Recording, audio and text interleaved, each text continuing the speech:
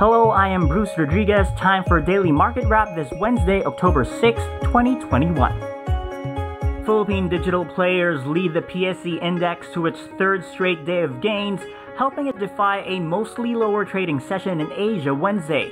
The PSEI closed higher by over 1%, finally settling above the 7,000 level for the first time in 3 months. Digitalization plays were among the day's biggest gainers, with Globe surging over 9% to over 3,400 per share, and Converge rising by over 4.5% after it was included in the FTSE ASEAN Stars Index. But some index names were left out of the party, with the Lopez Group's first-gen corporation losing 7.7%. FGen announced that American investment firm KKR completed its follow-on offer, hiking its stake in the power producer to 19.9% from 11.9%. Investors anticipating it will be removed from the PSE index after that offer, which dragged FGen's free float below the 15% minimum.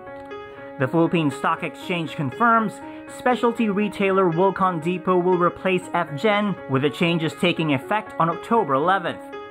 Amid that market expectation, Wilcon shares closed higher by over 8% to 31.35 apiece. Despite the rally, business columnist John Mangan believes local stocks will continue to trade sideways in the foreseeable future, even as Philippine inflation came in slower than forecast for September at 4.8%. In truth, inflation numbers mean very, very little to the Philippine stock market, as long as there's no big surprises either to the upside or the downside. But Mangan says the index is still seen surpassing 8,000 by year end or a few months after. For a more decisive recovery, he explains, the local economy should begin fully reopening first. The day that SM opens their cinemas, that will be the turning point for this market to go higher. And when that happens, that means we're back in business.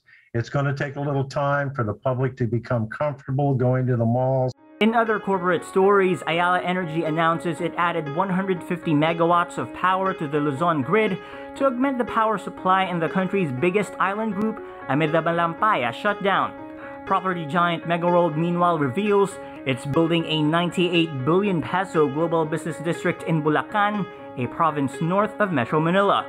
The North Wind Global City will be located 20 kilometers north of Metro Manila, which would feature high-rise residential condominiums, office towers, malls, hotels, and other developments.